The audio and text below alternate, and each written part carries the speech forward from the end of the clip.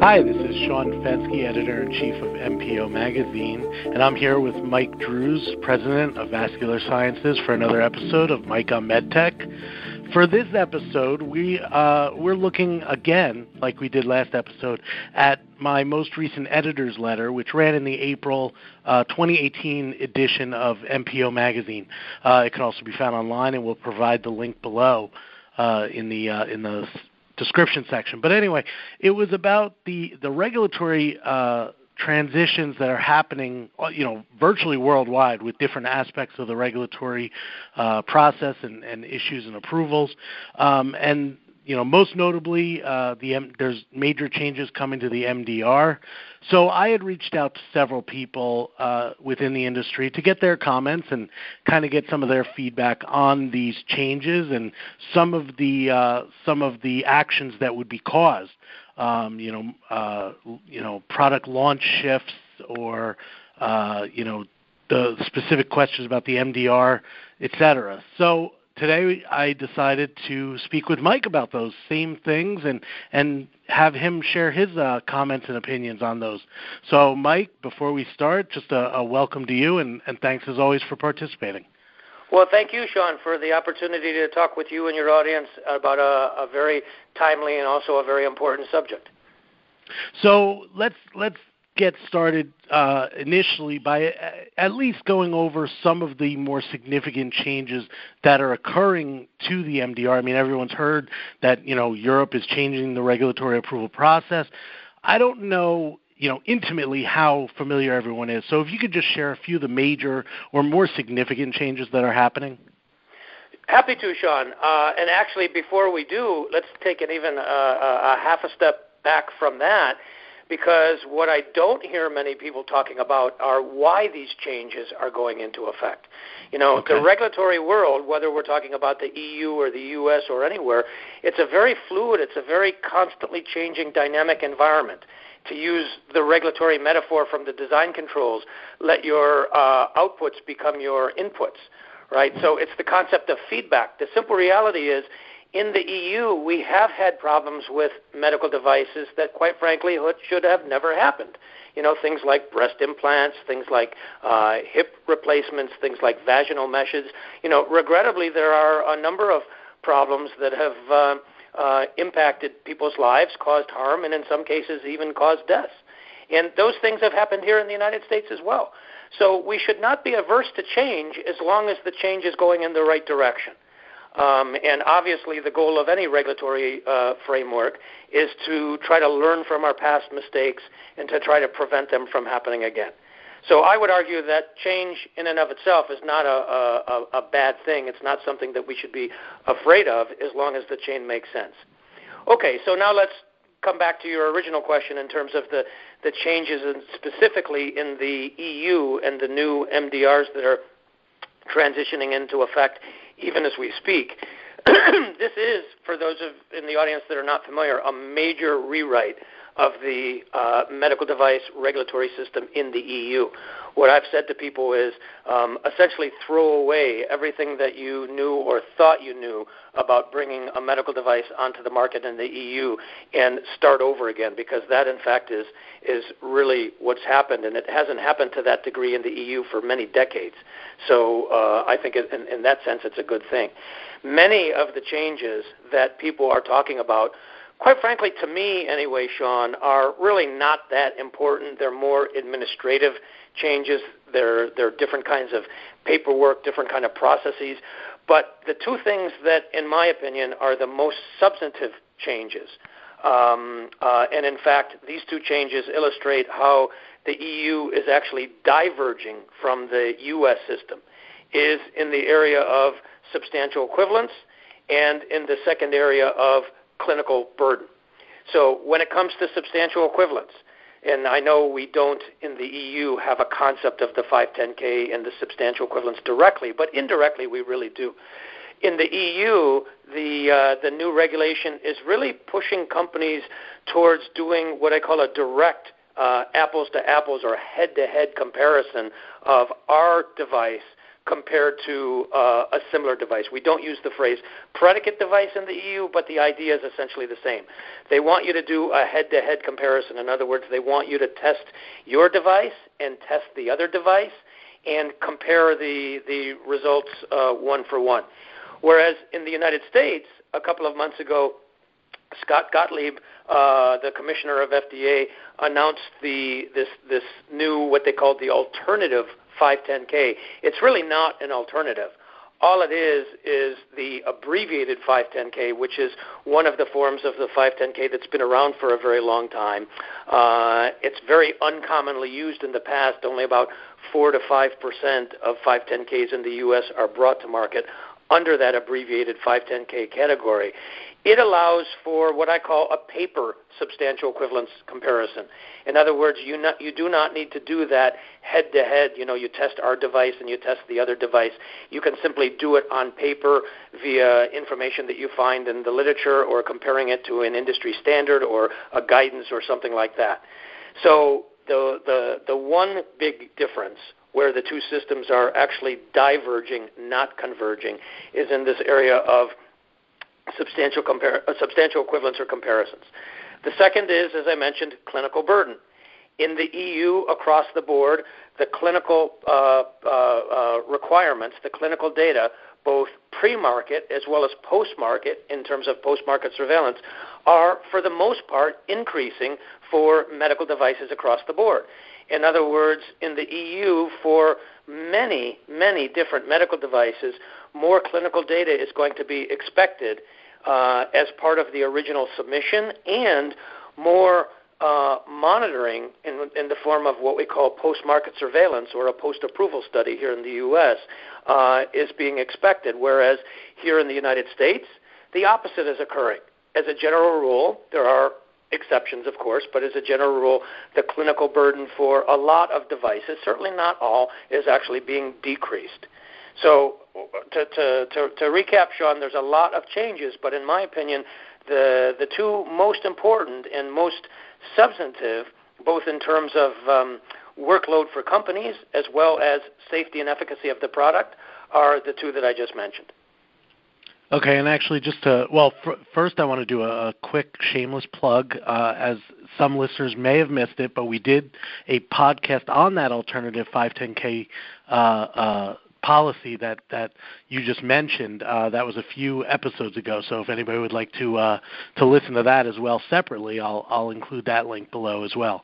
But just following up to one of the comments you just made, the comparison to the other device or another device on the market.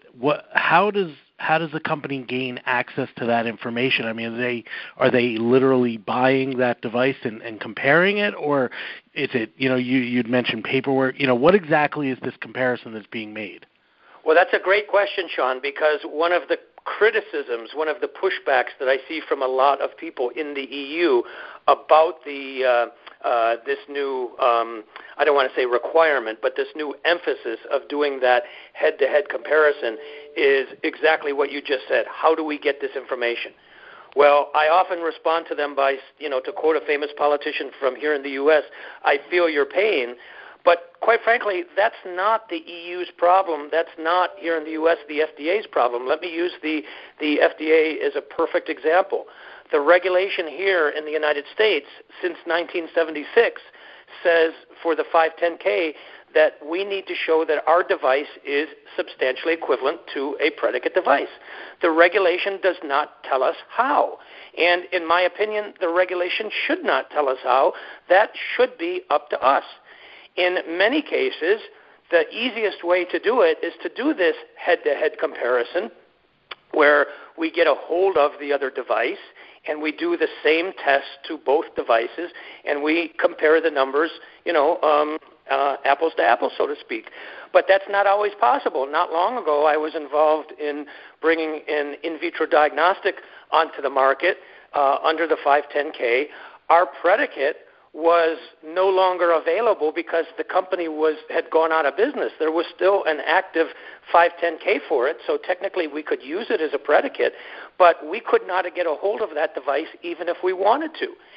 So we had to be a little more imaginative. We had to be a little bit more creative.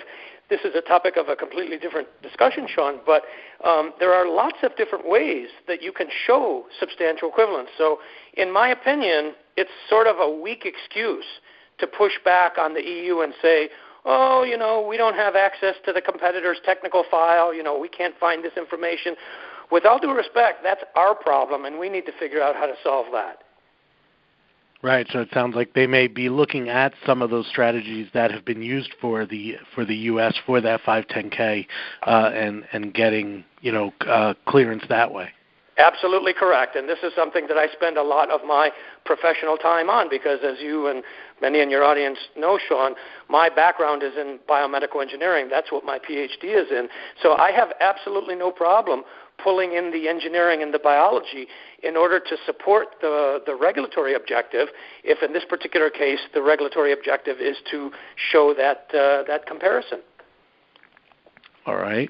So continuing on with this MDR changes, as you're well aware, and probably many listeners are as well, Europe has always been viewed as a first-to-market opportunity for devices, and then the FDA or U.S. has been second or at least after that. With these MDR changes, is that practice going to continue? That's a terrific question, Sean. You're exactly right. In the past, the conventional wisdom, once again, this is a generalization, there are exceptions, but the conventional wisdom is to bring your device onto the market in the EU first, and then to bring it onto the market in the U.S. And by the way, that's not unique to devices. We often use exactly the same strategy for drugs as well. The question is, will that continue? Well, maybe not, because of the increasing requirements across the board in the EU that might be reversing. But here's the question that I would ask to you and to your audience. Should our goal here really be first to market?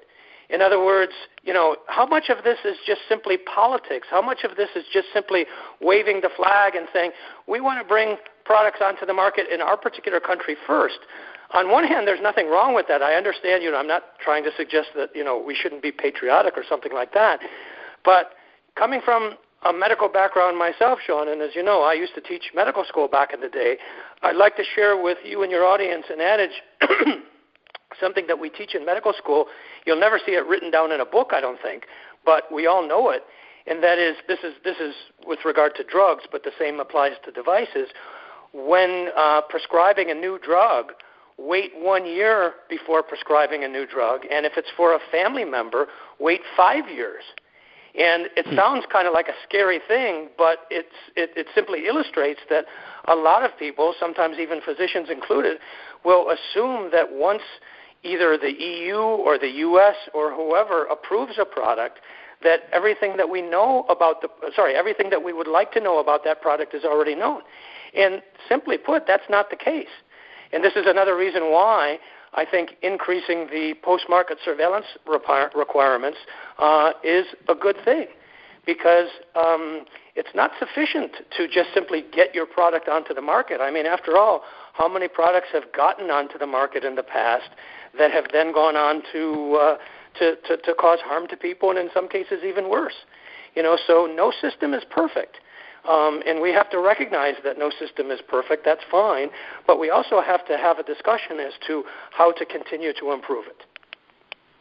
Absolutely. And continuous improvement, I think, is one of the objectives these companies should be striving for. And it's funny that you mentioned that the 1 year, 5 year waiting period, because I've heard the same sort of thing separately outside of medical with software updates. Everybody says Windows, never update your Windows program until the first patch. And with a car, you never want to buy the car the first year of a new model. So it's kind of the same idea. You would hope that with drugs and medical devices, there'd be a little more quality assurance in those first models or first time releases, but the reality is, like you said, you're dealing with something new in some cases, and it may not be the perfect product first out of the gate. Well, once again, Sean, I think you're exactly correct.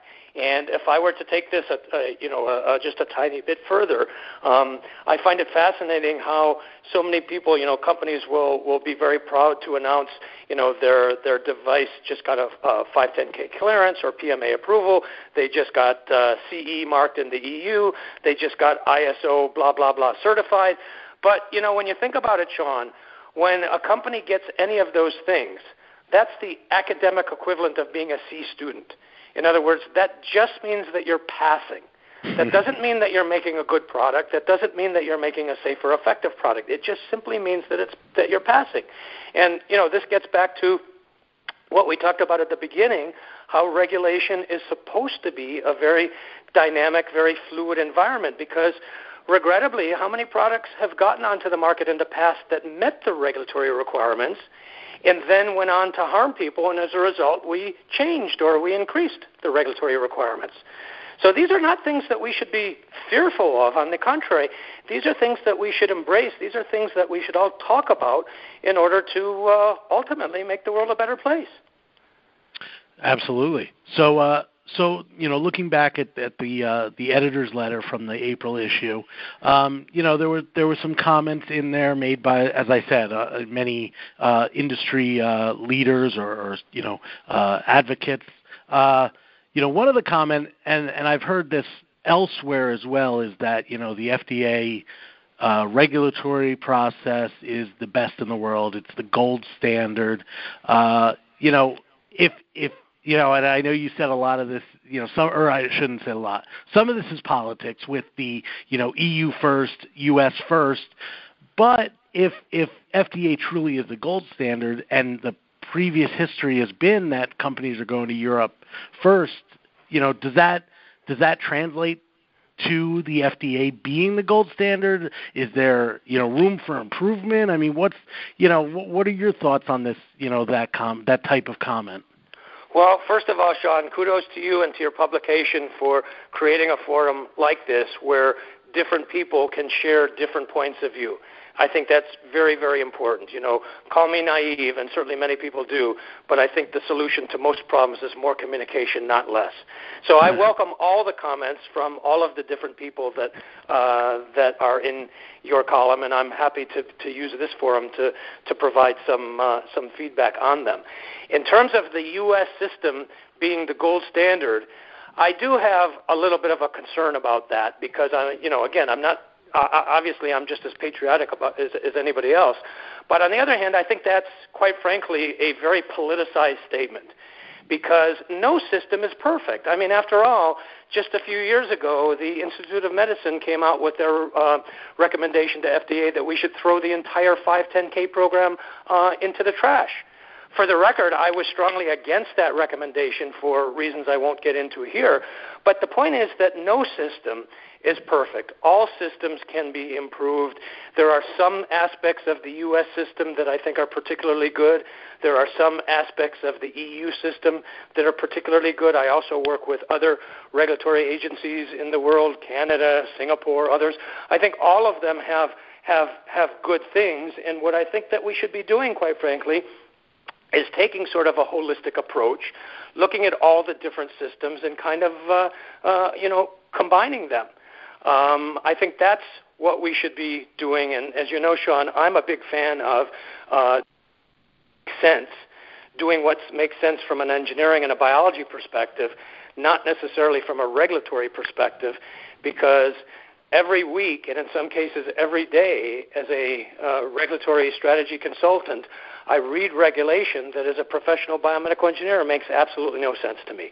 And yet people follow it anyway. And I think this is a problem. So I think we have to take a more logical, a more intelligent approach to figuring out what to do. I hope you understand what I mean by that. Yeah, no, I think so. And I do have a follow-up question that kind of ties into what you've already touched on. So I suspect I have an idea of what the answer may be. But my question before we close out for this episode would be, looking at MDR, looking at what the EU is doing with their their regulatory approval process, does the FDA need a similar overhaul, or is the system at a point where minor but smart revisions would be better served for our system? Sean, that's a very interesting question. And it reminds me, a long time ago, 30 plus years ago when I was an undergrad, I took a few programming classes. And one of the most important lessons that I learned is you can continue to debug a program and apply patch after patch after patch. But sooner or later you come to the realization that, maybe it's easier just to throw the whole darn thing away and to start all over again. That's the lesson of futility. I'm not suggesting that we're at that point in our regulatory environment that we should just throw the whole thing away and start over again. But I think there's something to be said for at least considering that. I'll leave you with this thought. I happened to be sitting on an airplane once next to, I won't mention the person or the country that she was from, but she was from a very high level in her particular country's government, having to regulate not medical products but consumer products. And she and I got into an interesting discussion of regulatory philosophy, and she said something to me that stuck with me that I thought was very profound. She said she would like to throw away her country's entire regulatory framework, the equivalent of what we in the United States call the Code of Federal Regulations. Throw away the entire CFR and replace it with one line: "Thou shalt not create products that harm people." I mean, when you think about it, Sean, is there anything more that we need than that? Now, perhaps that's overly naive. I don't know, but something to think about. Yeah, it definitely is. And with that, I will allow the listeners the time to think about that and, share any comments on what's been discussed, or share ideas for future discussions and future podcasts with us by email, which is included below as well. Unfortunately, though, that's all the time we have for this episode. If you would like to make a suggestion, as I said, just email us at the email below. And until next time, this has been Sean Fenske, Editor-in-Chief of MPO, and Mike Drews, President of Vascular Sciences, with another episode of Mike on MedTech. Thanks for listening.